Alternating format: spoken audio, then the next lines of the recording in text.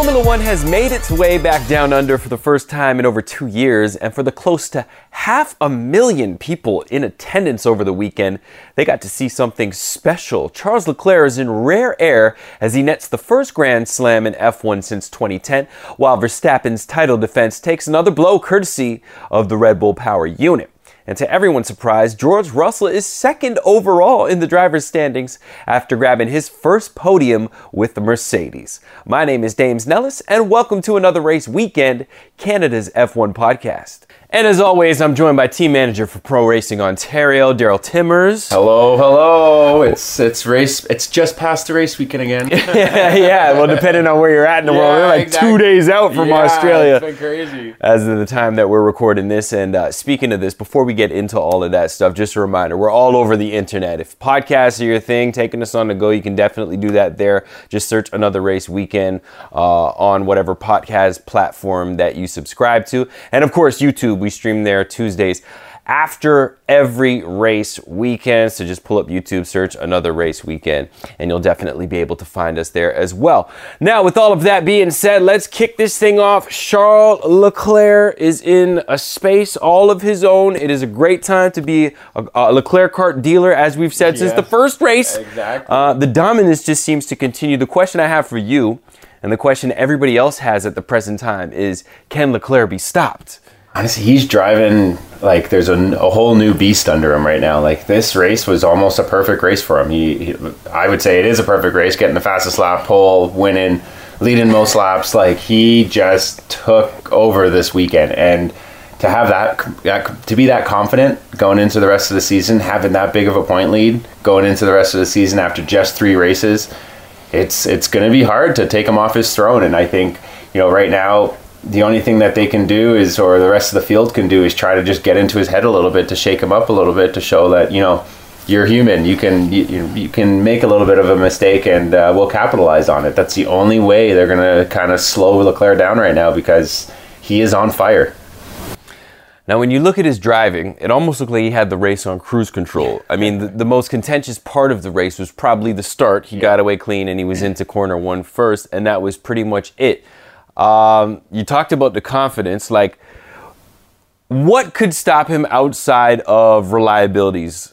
Honestly, it's everyone else has to sort their stuff out right now. It's crazy to think that Mercedes is second in the constructors and second in the championship, and they're saying how horrible their car is right now. And I said this at the last podcast. That's scary right now. So if they sort their stuff out and start to show some pace, I think that's going to kind of shake up Ferrari a little bit, to be like, hey, you know what? These guys are starting to catch us. We have to keep our head down. The only thing that can really stop Leclerc right now is someone putting the weekend together to be faster than him. And right now, it's pretty much, the Red Bulls can just keep with them. They can show some quality pace over them at most. The race pace isn't quite there yet. And honestly, the only thing I think can stop him right now, besides reliability, is someone shaking it up a bit and getting in front of him right off the bat. And if they can have a really good start at the next race, or whoever it may be, and get in front of him to try to control his pace, I think that's the only way they can kind of take him down right now. If they allow him to lead through turn 1 and start taking back off again, there's no stopping him. It shows that he's on fire right now. He has the confidence that he just thinks he's driving perfect. And, even halfway, 10 laps to go, he's like, should I go for the fast lap now? And they're like, you already have the fast lap. Like, no one's going to beat your fast lap. What are you doing? And he's like, but that just shows how relaxed he is in the car, to be like, you want me to go for the fast lap? And they're like, no, you have it. Like, because he's just showing the pace he has. And this is the other thing about it, too, because you mentioned Mercedes just there. You mentioned Red Bull. For everything that we're able to see and decipher on the screen, the Red Bull looks the fastest car and the best handling car. I mean, Verstappen didn't quite come to grips with it throughout the weekend. It was a little touch and go in terms of handling dynamics. But when you look at things like porpoising and that, the Red Bull suffers zero from that, or at least this weekend at Australian Grand Prix. And then when you look at the Ferrari, it's heavily porpoising down those fast, flowy, sweepy sectors of the track, but they just managed to get it into the corner so well. The Mercedes is still suffering from that, but overall it just looks slow. So from a technical side of things, what do you think the difference is between the 3 top contenders, let's say, this year? I think, like you said, the Red Bull is definitely straight line fast. It is one of the fastest cars on the straightaway right now. It doesn't have quite the cornering like the Ferrari, and the porpoising out of the Ferrari right now is really crazy. But the thing is as soon as they touch the wheel and turn, it's gone. The bouncing stops, the car settles down, and they're able to rotate it in. So if they're still able to do that and get to the apex, I don't think they're having an issue right now with the porpoising. They're probably just like, whatever, just sorry guys, your head's going to shake a little bit down the straightaway. and as soon as you turn in, everything goes away. You can see that in the high speed stuff. It's not a big deal for them right now. I don't think they're really too worried about it. They're showing that they have the pace. They're showing that they have the race pace. I don't think they're worried about it. If they really, with the Mercedes, you can see when he starts to turn in, it still kind of hops on the initial turn in, and it doesn't settle all the way through the corner. So it kind of creates that understeer, as you can see, or that snap oversteer that Lewis was kind of battling all weekend. And, with the Ferrari, it's yes, they're porpoising, but it's not affecting them really with the lap time. So if they're not being affected too much by it, why bother changing the car to stop it from happening? Yes, it's a little bit vibration for the drivers, and a little bit of head bob going down the straightaways, but I honestly think Ferrari just really notices it doesn't hurt them as soon as they turn in, so why change it? It's almost like one of those things where it's like, well, we could fix this completely, but you might lose some pace in the car. And they're like, you know what? I can bounce up and down for a little bit in order to finish P1. And let's be clear, Leclerc is dominating the field. I mean, we're 3 races into the season. There's a lot of season left. But it kind of looks like he might just run away with it because they haven't had a single reliability issue since testing, before the testing. We're looking at Spain. There was not an issue. They had the most laps in, and they haven't had really a single issue so far. So it looks really good for Leclerc in terms of his maiden championship voyage at the present time. On the flip side of the garage, my boy Carlos Sainz had a difficult weekend. It started in quali. He wasn't able to get out there. He qualified P9, went backwards off the start. Horrible start. And then he just kind of beached the car. So I guess the question is, was he trying to do too much too quickly? I think so. I think once he had that bad start, he tried to make up a couple more spots going into turn 1. And then all of a sudden on the exit, he had cars on both sides of him. He couldn't get out of that corner, so he lost even more on the exit of turn 1, going into turn 3. And by the end of it, he was like 15th or 16th after the first lap. So I think at that point he knew, okay, my teammate's leading. I'm all the way back here. Clearly I shouldn't be back here. Let's try to push a little bit harder. And when he went into 10 there, I was just like, where are you going? There was no chance he was He went in there. He went super deep. And I honestly think at that point he's just frantic. He's trying to make up for everything that's happened. He had a bad qualifying. He made some mistakes. That's why he was P9. And in the race, he made a bad start, and then he made some bad choices in the first lap that really put him back, and he was kind of in a panic mode at that point. He's had such consistent results for the last few years that it was like, oh, wow, he's human. He's made some errors now. And it was really, it was kind of sad to see that he had such a bad run. And, after 3 laps, it was out and over for him. But I think, at that point, when he's sitting in the gravel trap and he asks them, can they push me out? Like, how can they get me? Like, no, man. Like, you know the rules. Yeah, you're done. And I think at that point he knew. He was just like, I was just flustered for the first couple laps. Yeah, it was weird to see Carlos Sainz because he's the smooth operator, and we've seen him in situations maybe not as bad. It just all seemed to happen very quickly, and he just tried to get it all back in one lap. And I think that's really what did him in this weekend. Ultimately, it looks like he kind of blew his shot at the championship if he was ever going to get there. Like, we just needed a consistent weekend from him. He could have been in there P3, P2 even. Yeah. He had the pace throughout practice. He just didn't put it together in quali. I actually thought watching the practices he was going to win this weekend. I thought so too. He looked so strong in practice. He was putting some good laps down. He was being consistent in the top the top 3 for all the practice sessions. And I honestly thought, okay, you know what? Here's Sainz starting to get used to the car again. He's really starting to get into the swing of things. And, Leclerc at some points were, 4 or 5 tenths behind him in practice. Yeah. And going into qualifying, I think, once he Australia was kind of an interesting situation for the track because it hasn't been raced on in 2 years. And there wasn't a lot of rubber down initially. And you can see that these cars they didn't exactly have the full grip that they usually do around a circuit. And a lot of you saw how many crashes there were this weekend of in practice and cars driving off and cars spinning.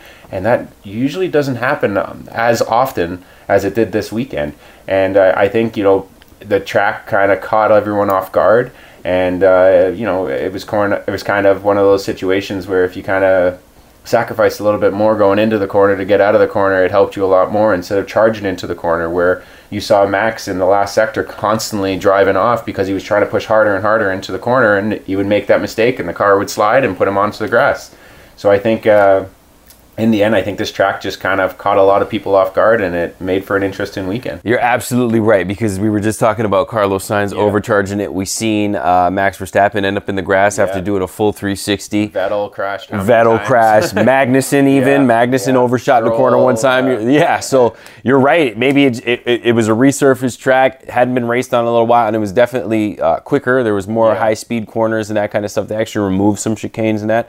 I thought it made for better racing, especially midfield back, and that seems to be where we're at in terms of racing. The top tier have definitely set themselves apart. Mercedes have found themselves in the mix somehow with that car. But let's shift gears a little bit, no pun intended, to Red Bull. Max Verstappen, reliability, Red Bull they're not going to sell many engines right now. So with that being said, is this to be expected? Should they have expected this, or is it just hitting that much harder because it's Verstappen and he's looking to defend his title right now? I think it's just surprising that they're having these issues. And this weekend, I don't think it was a power unit issue. It was a hydraulic issue, and that's why the car caught on fire, because there was hydraulic fluids dripping all over the exhaust and everything, and got it really hot. But still, there's all these small little reliability issues that they're having with the engine, when the Honda was kind of bulletproof last year.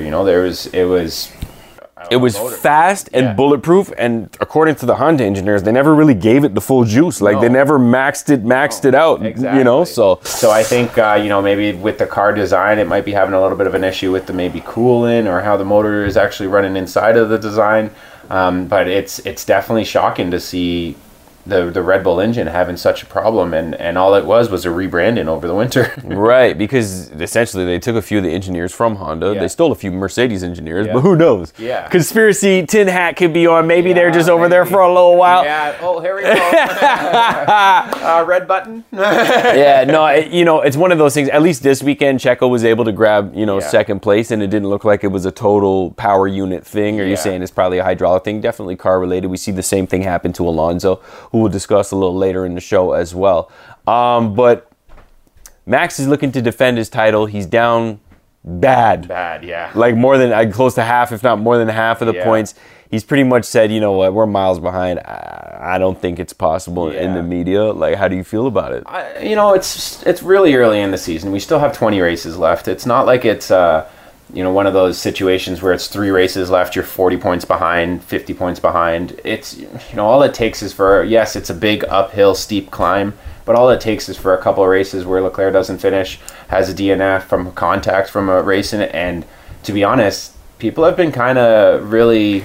We haven't seen we haven't seen a real incident yet this year. 3 races in early days, and Verstappen, if he starts getting a little bit desperate, he might be pulling some moves now to try to be like, hey, now you're in the losing situation, because if you crash out, that's 25 points that we can gain on you, or 20 points that we can gain on you. Well, I was waiting this weekend to see, or saying to myself as I watch things roll out, they're all buddy, great race, thumbs up. I was like, after the last race, I said, I can't wait till this gets chippy. It is going to get... it's going to get chippy. It's going to be very, very chippy. And I honestly think everyone's kind of started the season not knowing what their cars are going to do. There's so many unknowns, and everyone's just kind of getting settled down into the car to know what they can do and how they can battle. And I think you're starting to see more and more passes, more and more dive bombs, and the raciness is starting to pick up a bit more in that mid-pack, especially. It's they keep referencing that it's a go-kart race again. Like, there's constant passing, people are blocking, people are racing each other now. It's not like the field spreads out, gets in the DRS line, and they just sit there.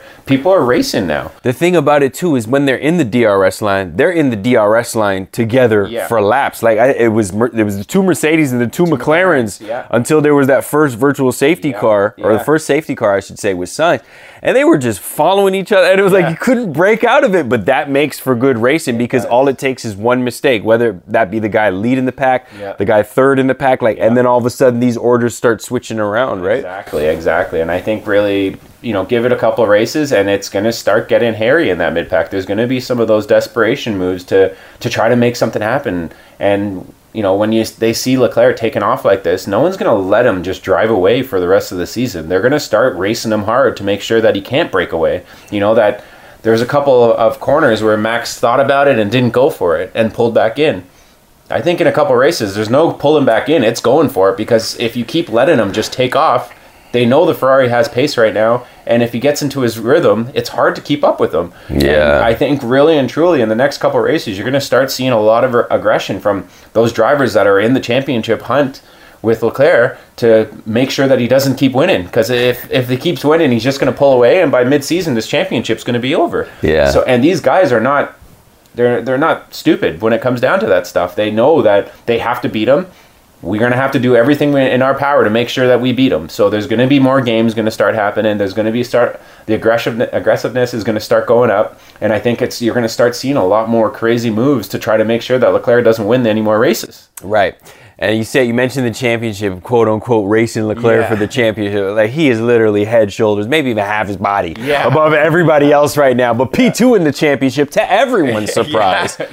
Wow. And we mean this in the most respectful way. Wow. Yeah. But George Russell, he's been quietly finishing P4, P3, and he's putting points on the board. What's the bigger surprise? He's in front of Hamilton, he's P2 in the championship, or he's doing all of this with that car?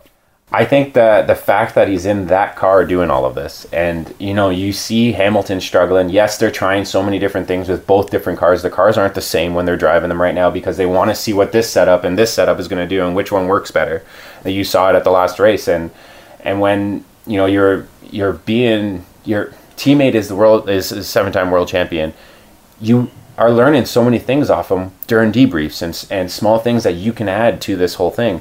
And it shows that, he kind of helped carry Williams to what it is right now. That he helped develop that car to make it competitive, to get at least some points last year. It went from no points for years to get in several points last year because of Russell. And Latifi got a bunch of points for them last year too, but I think, George is a big part of that. And you can see when he's come into this Mercedes now with a car that he's kind of gone from a car that's not competitive into a car that's not competitive again. So it's just like an everyday race for him, where Lewis has to get over the fact that they're not the dominant car anymore. And I think it's kind of a mental hit for Lewis in that sense. And I think really George is just kind of like, I've been like this for the last 3 years. Who cares? Well, that's the thing. Like, even a bad Mercedes, as we said before, is still a step up from that Williams car that he's been racing around for 3 or 4 seasons. So, kudos to him, man. I mean, this is where it gets interesting, and we were just saying it'll get chippy at some point between teams and between drivers, but even within the team. And I noticed yesterday it looked like it started to get a little chippy on the radio because, let's be clear, Lewis Hamilton is here to break a record. That's why he's racing. He ain't racing just to lap. He's racing to break this record. And the safety car screwed him yesterday. If that wasn't the way, if that didn't happen, he would have probably been in George Russell's spot in P3, right? I agree. Early in the season, he can't ask them to have Russell step out of the way. Exactly. But he comes on the radio and he says, "You guys put me in a tough spot." Now he's trying to clean it up after the fact, saying that, it was just I was driving, the car was overheating, yada, yada, yada. But that has nothing to do with you guys put me in a tough spot. So the question is now, is he unhappy? He has reason to be unhappy, but is he unhappy, and is he realizing that in regards to the championship, I'm the number 2 driver now? At this point, and if you look at the standings, he's not too far behind Russell, but at this point, we've spoke about it before, the teams look at, after 3 or 4 races, who is in the championship hunt, and they will push that car to be they will push George at this point because he's P2 in the championship. I think he has to realize, yes, I'm still in this championship hunt, just like George, because I'm not too far behind them. But he also has to realize, I have to support my teammate now. I don't have this dominance that I'm so far ahead of my teammate that I can that I have to actually help my teammate now. It's not my teammate is only helping me. I have to put it both ways now. Now it's okay, I'm going to help George, and George is going to help me. Not, I'm George, just support me and sit behind me. Right. He's got I think it's kind of, there's so much mental stuff going on with Lewis right now because, yeah, George is ahead of him with points. He hasn't been in this situation in I don't know how long.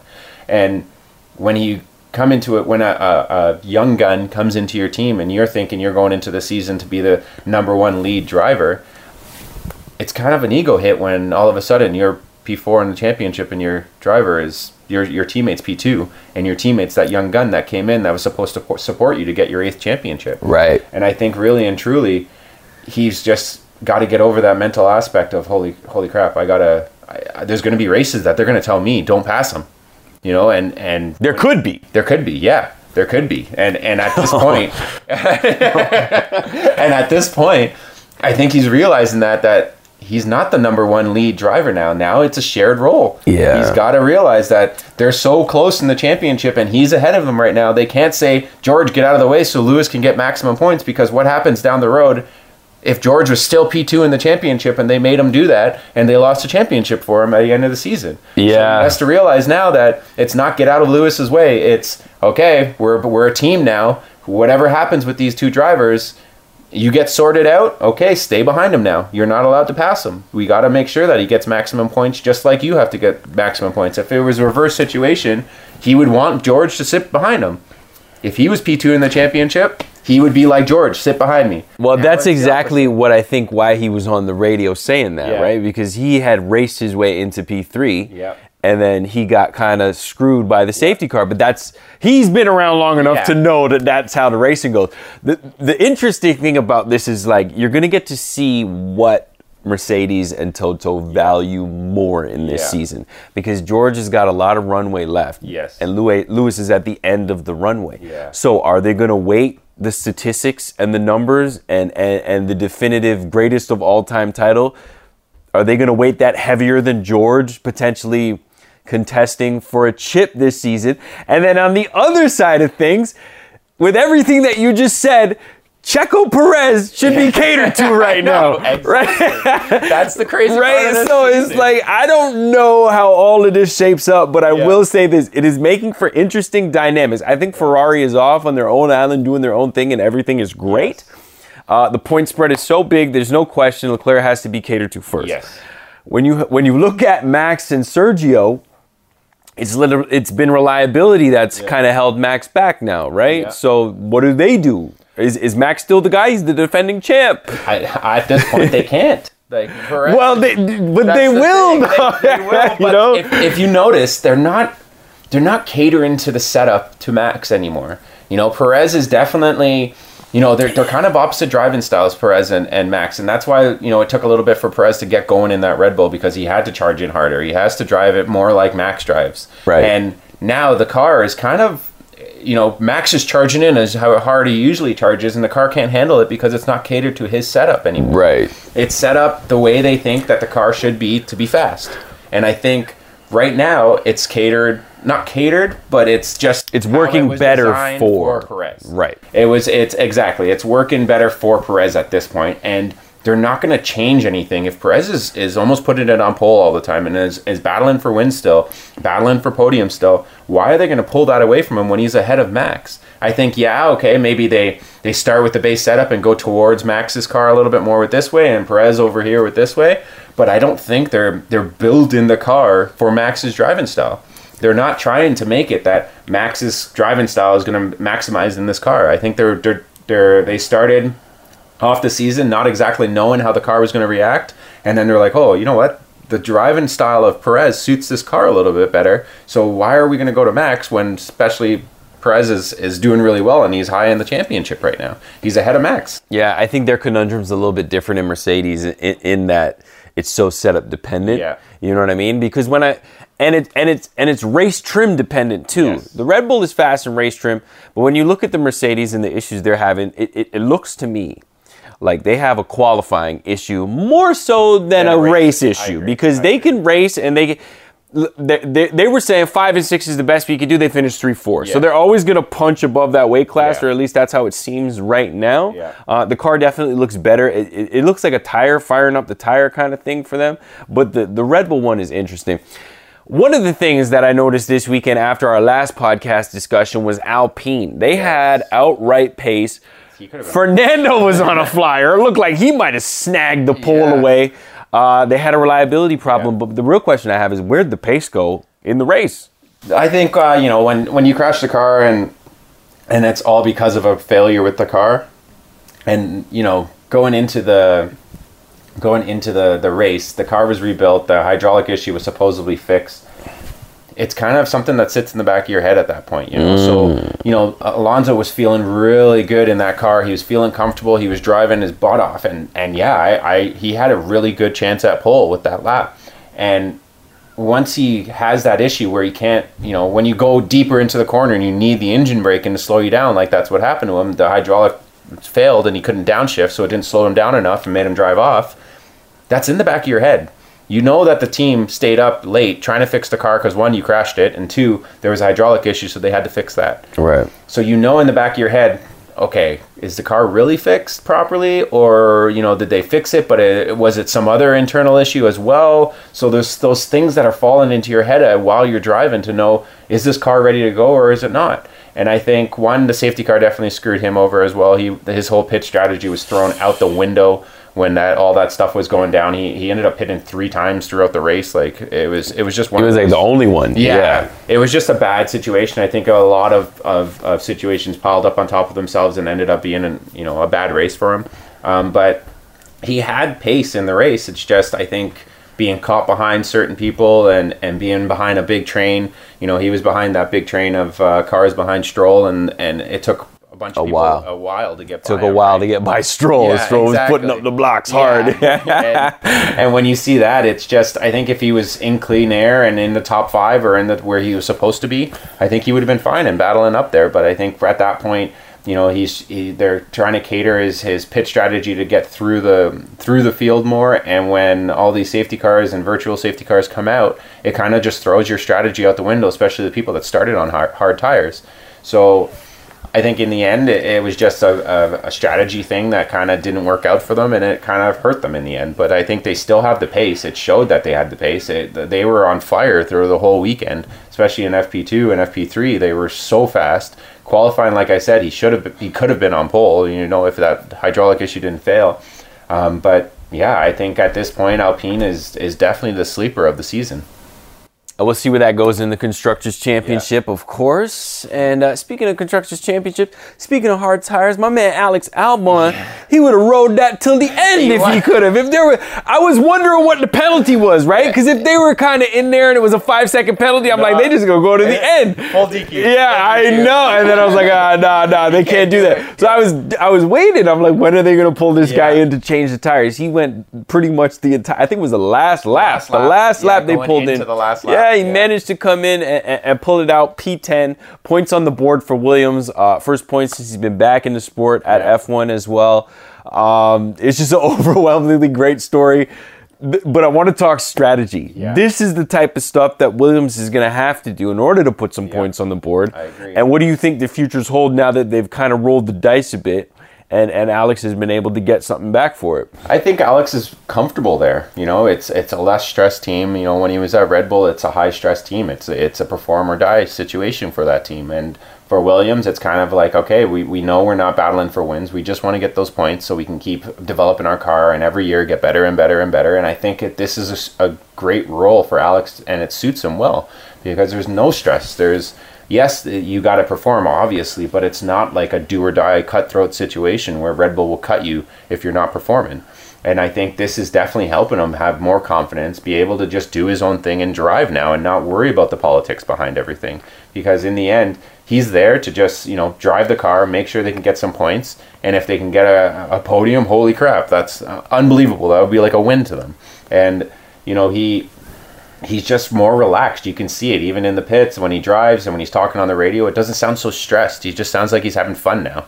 And I think that's huge for Albon because he can clearly drive. He has the talent. He just was put into a situation where, your teammate is now the world champion, and it's hard to perform when you have, one, the car's catered to one person, and two, you have a guy that is one of the best in the world as your teammate, and you have to try to beat him or support him the best you can. And there's a lot of stress when it comes to that Red Bull spot, and Perez has seen it too.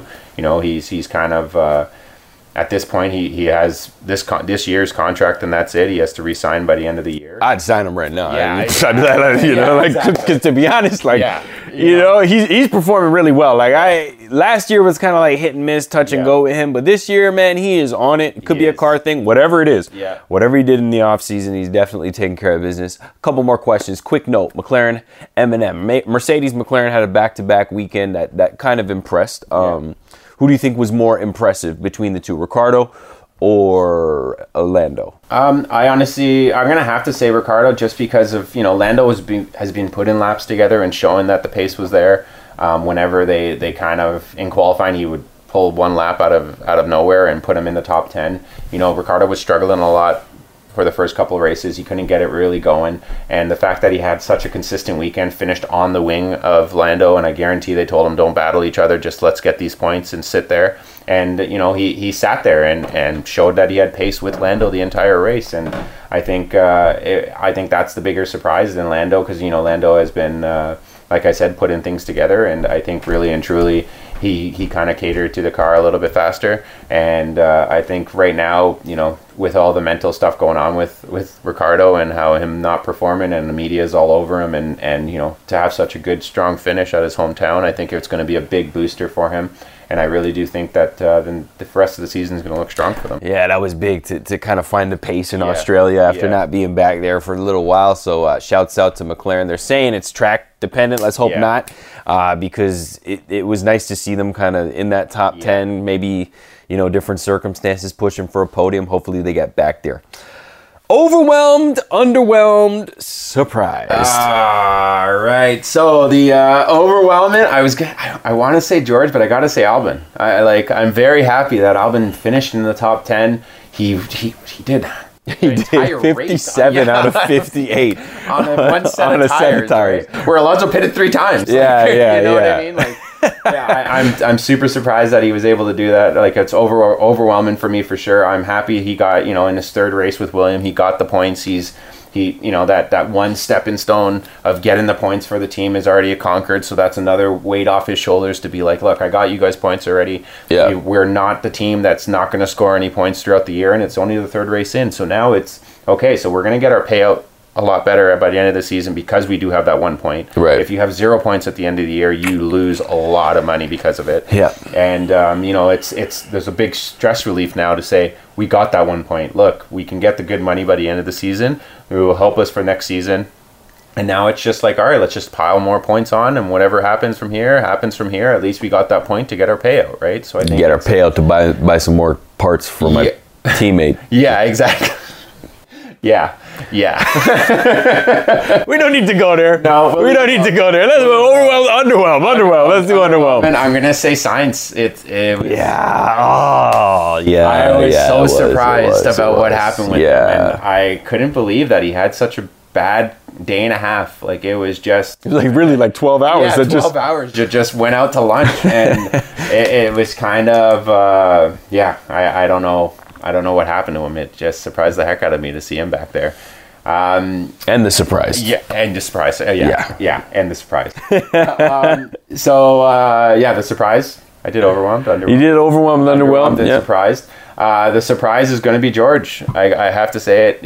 The fact that he was finishing P2, the fact that Mercedes is second in the Constructor Championship right now. There's a lot of twos around, and it shouldn't be around Mercedes. It does not make any sense that they started off the season not even thinking they could score points, let alone, and someone's been in the top 5 all the races so far. They've been mostly George. Yeah, George. Yeah. Exactly. So for him to be second in the championship, it's I said this last week, and that's scary.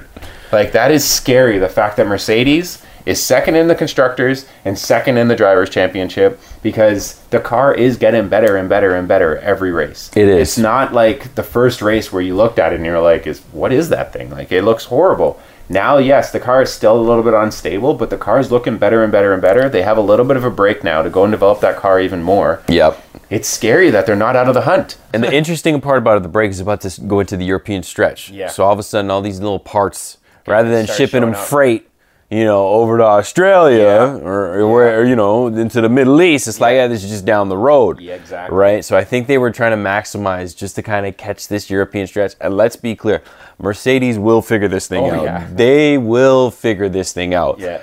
Sooner than later. I think the last pod we said they got to get it right this weekend. They didn't get it all the way right, but they managed to get a 3-4, which is pretty much like getting it all the way right now. So just around the corner, we will definitely see what Mercedes brings to the table. Thank you very much for watching this week's episode of Another Race Weekend, Canada's F1 podcast. Just a reminder, you can stream us on the go as well. iHeartRadio, Apple Podcasts, Spotify, Amazon. We are there. YouTube is where you can watch the show as well. For Daryl Timmers, I'm Dames Nellis. Looking forward to Imola in a couple weeks, and we will chat then. Take care.